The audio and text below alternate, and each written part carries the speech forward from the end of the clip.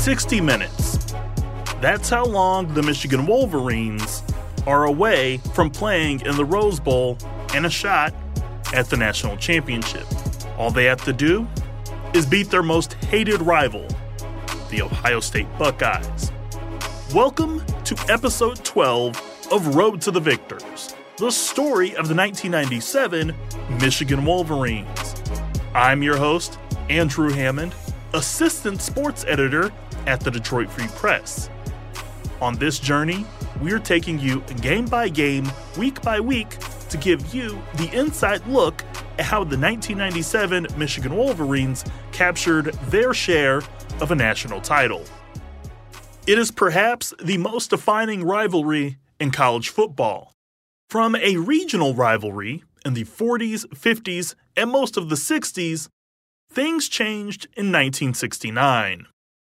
A Michigan victory over what many considered to be the greatest college football team of all time, a 10-year war was launched between Michigan, led by Bo Schembechler, and Ohio State, led by Woody Hayes. In a streak of 10 games, the coaches and their programs took the rivalry into the stratosphere. From 1969 to the final game in 1978, the Rose Bowl and/or a shot at a national title game was at stake. Even after the 10-year war ended, the fervor and passion of what is called the game remained alive. So did the stakes.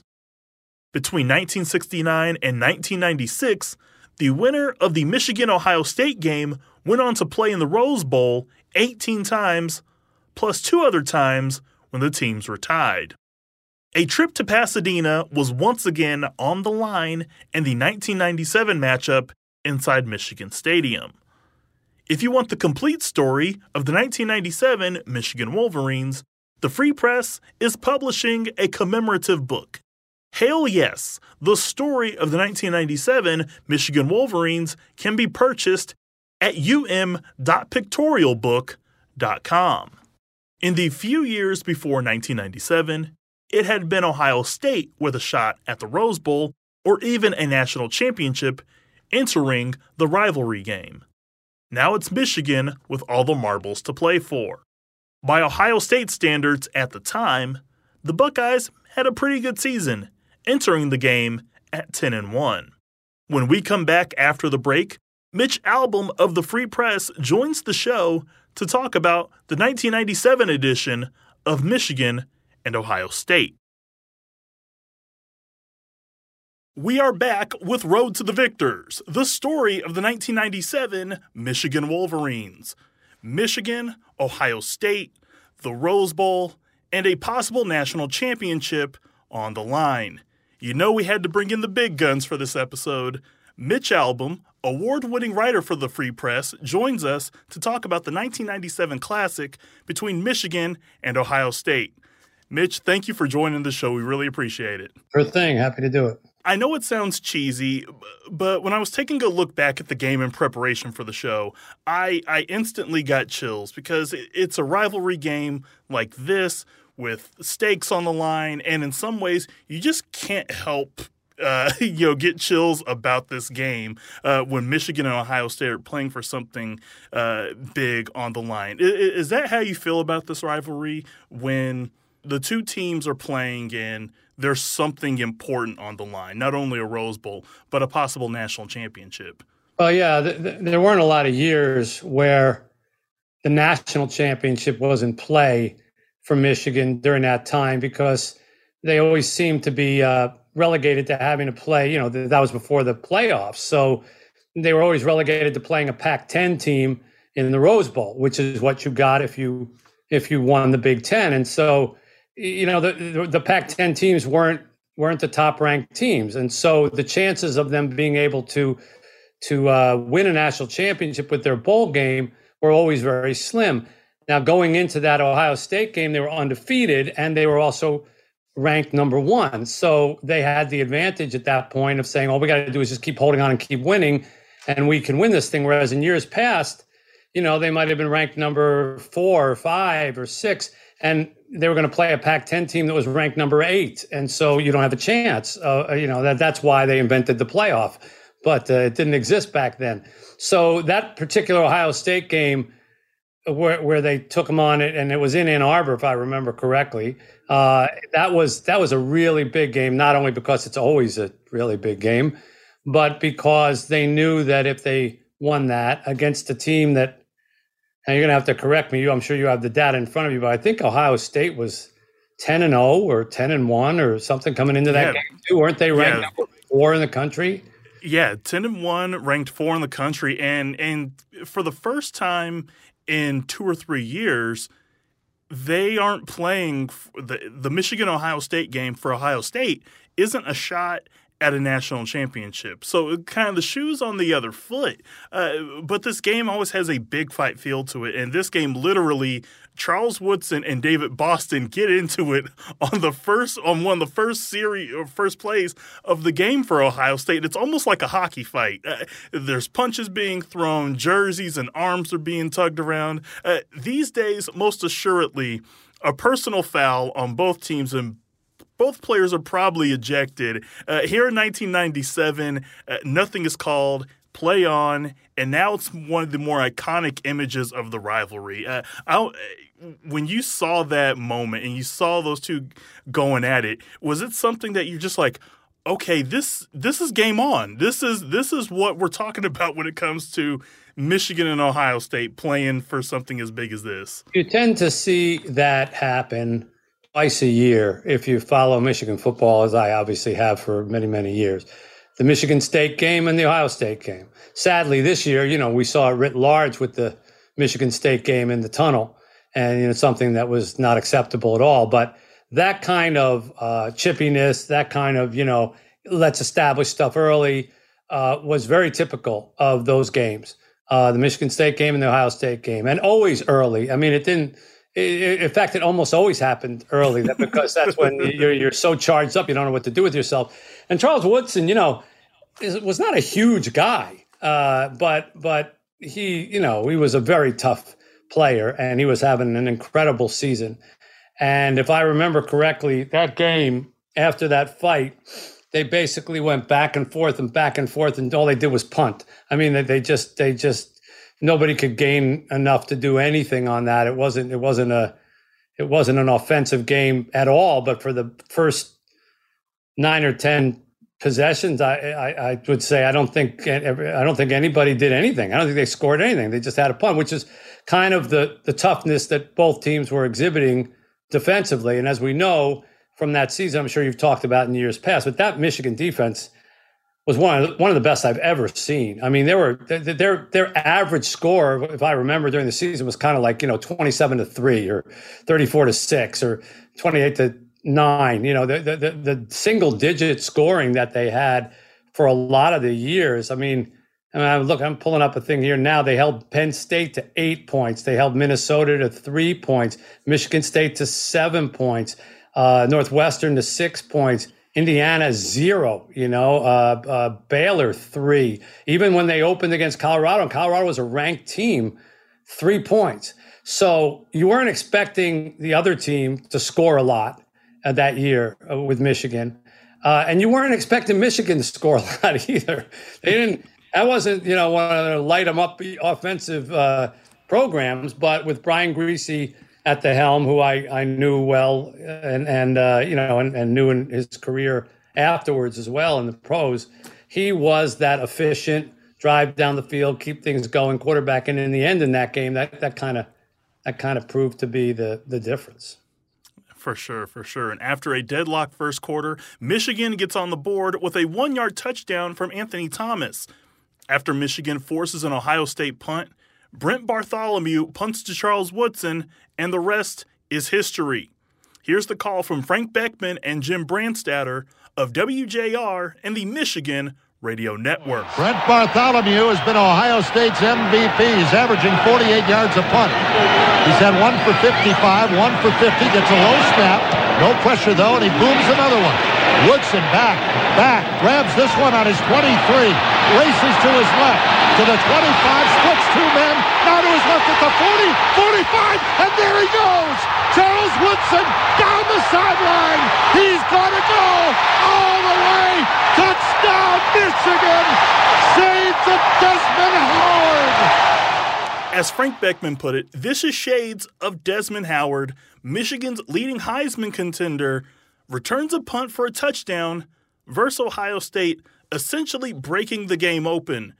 I believe you're in the stadium that day. What are some of your memories from that punt? Well, Charles Woodson was an explosive player. And, he was one of those rare guys that could do everything, and he did. He was a phenomenal defensive back. Obviously, he intercepted passes left, right, and center. But then anytime he came out on the offensive side, which wasn't obviously every play, so that sometimes they would put him out as a decoy. Like, oh, Woodson's out there, then that means they're going to throw to him. Well, they would put him out, and then they would throw to Ty Streets or somebody else. Oh, and then other times, he was the reason. And then, of course, there were special teams. And he was just an explosive player. And I was there for Desmond's, I can't do it very well, but, I got Mitch Albom doing the Heisman on the show. Well, that wasn't very good, was it? It's more like this, isn't it? Yeah. But I was there when he did that and have laughed with him over the years at that many times. I mean, to have the foresight to be able to do that when you're in the end zone. And, Woodson ended up with the Heisman as well, one of the rare defensive players to win a Heisman Trophy. So Beckman was right. I mean, there was a lot like that. And you kind of felt at that point, I think that made it 13-0. Yeah, 13-0. That they were going to win because the way that Michigan had held opponents, get two scores, you're almost you're almost locked in, and then they scored again, and it sort of felt like, well, it's over. Only it wasn't. There was a lot more of the game to be played. For sure. And Michigan leads Ohio State 13-0 at halftime. When we come back to Road to the Victors, the Wolverines look to punch their ticket to Pasadena, and the stage is set for a wild and controversial end to the 1997 season. This is Road to the Victors, the story of the 1997 Michigan Wolverines. Welcome back to Road to the Victors. We are in the second half between Michigan and Ohio State. Down 13-0, Ohio State gets deep into Michigan territory, but who are they stopped by? Of course, it's Charles Woodson. Jackson to throw, looking right. Now comes back, fires in the end zone, intercepted by Charles Woodson. Polish off the Heisman. Make room on the mantle. Charles Woodson took it away. An end zone interception.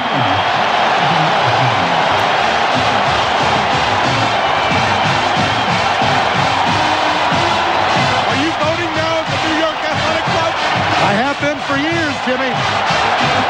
Well, Woodson that time, reads the pattern. Then he breaks underneath the route and makes a great pick in the end zone to stop an Ohio State drive. As if things couldn't get worse, Stanley Jackson is picked off for the second time in a row in the second straight possession, this time by Andre Weathers, for a 34-yard interception return for a touchdown. Michael Wiley in a tailback in the I formation. The Buckeyes at their 44. Jackson back to throw. Blitz coming from Sword. He eludes him. Now eludes another tackle at the 40. Gets rid of the ball. Intercepted by Weathers. He's back the other way. He's going to go. 10, 5, touchdown Michigan! Andre Weathers, 44 yards. 19-0 Wolverines. Well, Stanley Jackson made a very, very bad decision. He was being rushed. Sam Sword had a piece of him. So did Glenn Steele. Jackson fought his way free and then just dumped the ball to Andre Weathers. There was no receiver there. It looked like that pass Georgetown threw in the NCAA championship to James Worthy. He just dumped it to him, and Weathers ran it in for the score.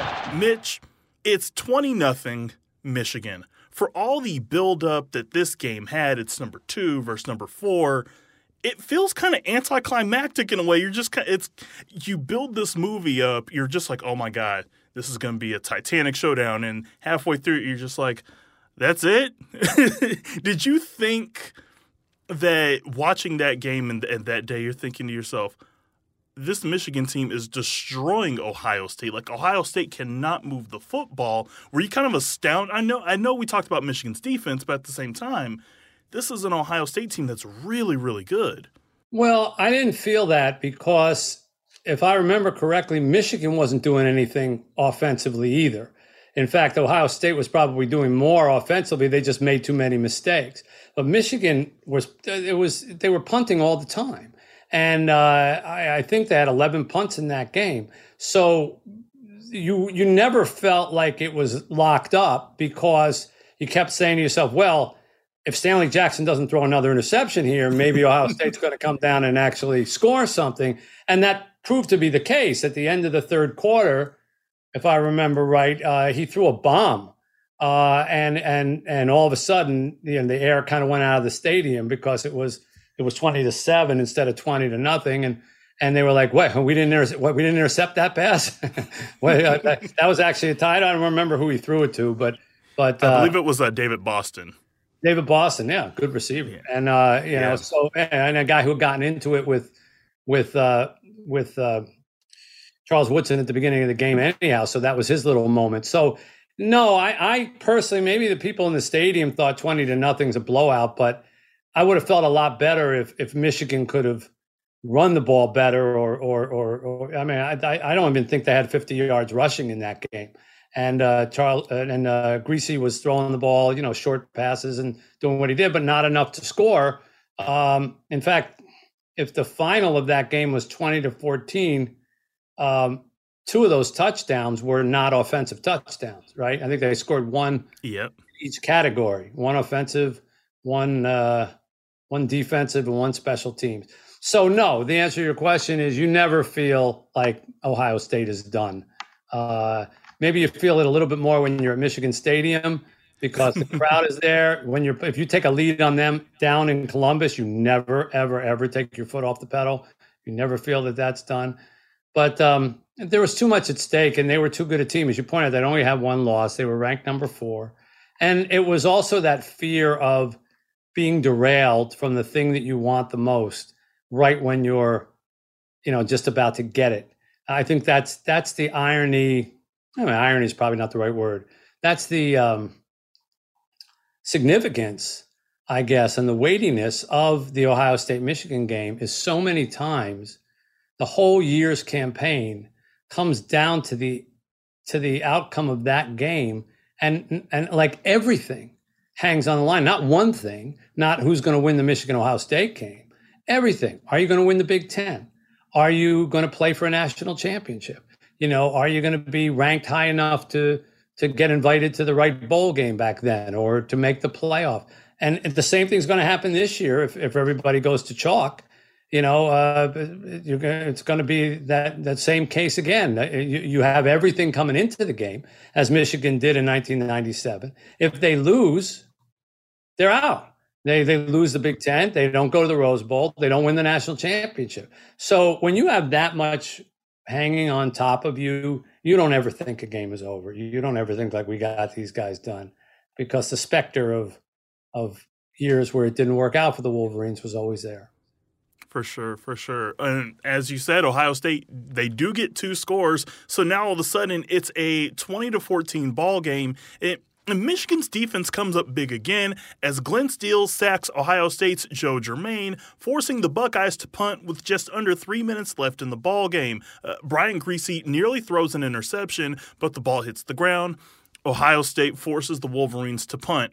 The pressure for Ohio State now is they have to go 84 yards in just over 90 seconds. The question is, could they get it done? And Michigan's defense answers with an emphatic no.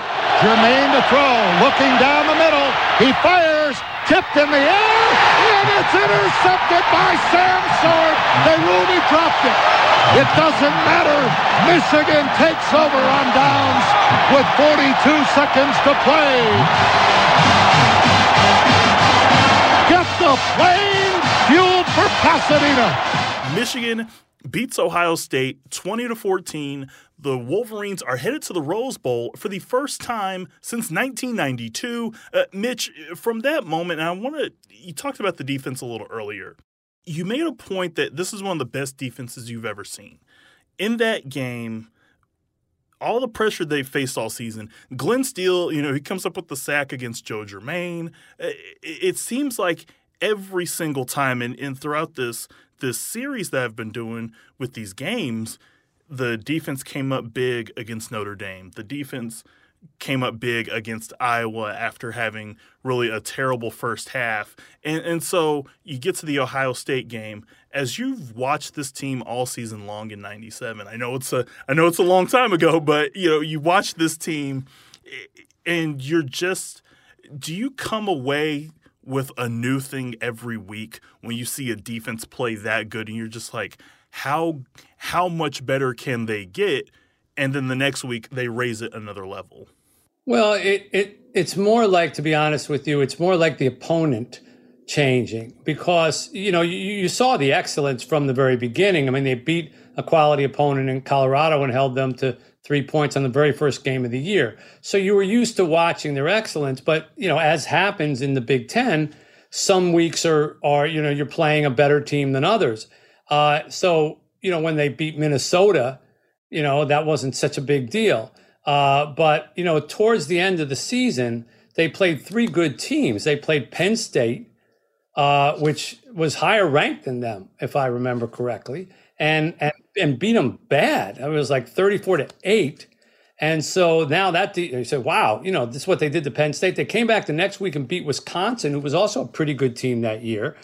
Held them to 16 points. And then they come and they play Ohio State with all that stuff that hangs on the line. So it wasn't so much like, wow, there's something new every week from this defense. It's more like, are they going to be able to do what they did to the lesser teams when they have to play the great teams? And playing, number 3, number 24, and number 4 in the last 3 weeks of the season, and then going on to play Washington State, that was what was impressive in it. It's like they keep doing it against these really good football programs, which is how you measure it. Look, college football is always that. You can watch a college football game and see a team rack up 55 points in a game, and you go, oh my God, they're unstoppable. Every pass is perfect. And if you really analyze the tape, you look at the defenders were 6 yards away from the guy who caught the pass, or there was no pressure on the quarterback, or the hole was a mile wide. And then they suddenly play a good team or a much better team, and he goes, where did it go? Where did it go? Where'd that offense go? How come the running back can't gain any yards? How come the receiver can't get open? Because they're playing a good defense. So that happens a lot in college football, the quality of opponents, especially with the early season stuff. And then, sometimes you're in a conference where there are some teams that are just historically bad, and these are easy games. So you really have to measure a defense against the quality of the opponent. It's not the NFL where every team is capable of beating every team, on any given Sunday. That's not what college football is. And so I was impressed with what they did by who they were doing it against. And those last 4 games of the season for them, including the championship, the Rose Bowl, was really, really impressive performances by their defense. For sure. And in the image of Charles Woodson, he has the rose in his mouth as fans pile onto the field. At that point, do you believe he had clinched the Heisman with the punt return, with everything that he had done up to that point? Were you thinking to yourself, okay, he's won the Heisman. This game, he had his, we call them today Heisman moments. He had his Heisman moment. He's going to win that trophy in 2 weeks in New York City. You're asking me to remember a lot, how we felt back then. I mean, I don't think Peyton Manning was that year too, right? And I think there were a lot of us that felt that, and Ryan Leaf, who we would later see, in the Rose Bowl, who I remember writing about him like, oh my God, some NFL team is going to love this guy, and that didn't work out so well. Right. But I think whenever you're up against quarterbacks of that level, you don't ever think the defensive guy is going to win it. Because they just don't. So it just goes to show you how special that year was in the eyes of, it's easy for us in Michigan. We all think the local kid should win the Heisman. But, when the national media and the national judges determined that his season was that great, that he beat out Peyton Manning and Ryan Leaf and Randy Moss and some of those other guys. And I think I believed it when they announced his name, but I don't think I predicted it the week before. Before Michigan and Charles Woodson could embrace the spoils of the regular season, they had to find out who their opponent in the Rose Bowl was going to be. Entering that Saturday, Washington State had not played in the Rose Bowl in 67 years. Now, all they needed to do was win the fabled Apple Cup and get a little help. Washington State needed a win, and either UCLA to beat USC or Arizona State to lose to Arizona. Thanks to the Bruins, who ironically enough play in the Rose Bowl, the Washington State Cougars punched their ticket to Pasadena with a 41-35 victory over the Washington Huskies. Meanwhile, over 2,900 miles away, the national championship took another significant turn. Leading 29-25 in the fourth quarter, the top-ranked Florida State Seminoles allowed the reigning national champion Florida Gators to drive 80 yards for a game-winning touchdown. In a game later called the greatest game ever played in the Swamp, Florida offered one more twist in the national title race, and a twist in the knife to their biggest rivals at the time. The Michigan Wolverines became number one in both polls, and it was just number one Michigan and Nebraska at number two as the lone remaining unbeatens in college football. However, tradition, a retiring coach, and a lot of controversy are just around the corner. Before we go, our guest has been Mitch Albom. Game audio has been provided by WJR and the Michigan Radio Network. Anjanette Delgado and Kirkland Crawford are the executive producers of this podcast. Robin Chan and Kerry Jr. II provide technical support. Peter Bhatia is the editor of the Detroit Free Press. Be sure to like, share, and subscribe to Road to the Victors on Apple, Spotify, or your preferred streaming app of choice. And find us at freep.com/podcast. Please subscribe, leave a rating, and tell your friends about us. It really does help. For more information on the 1997 Michigan team, pre-order the book Hail Yes, the story of the 1997 Michigan Wolverines at freep.com. I'm Andrew Hammond, and we'll see you next week.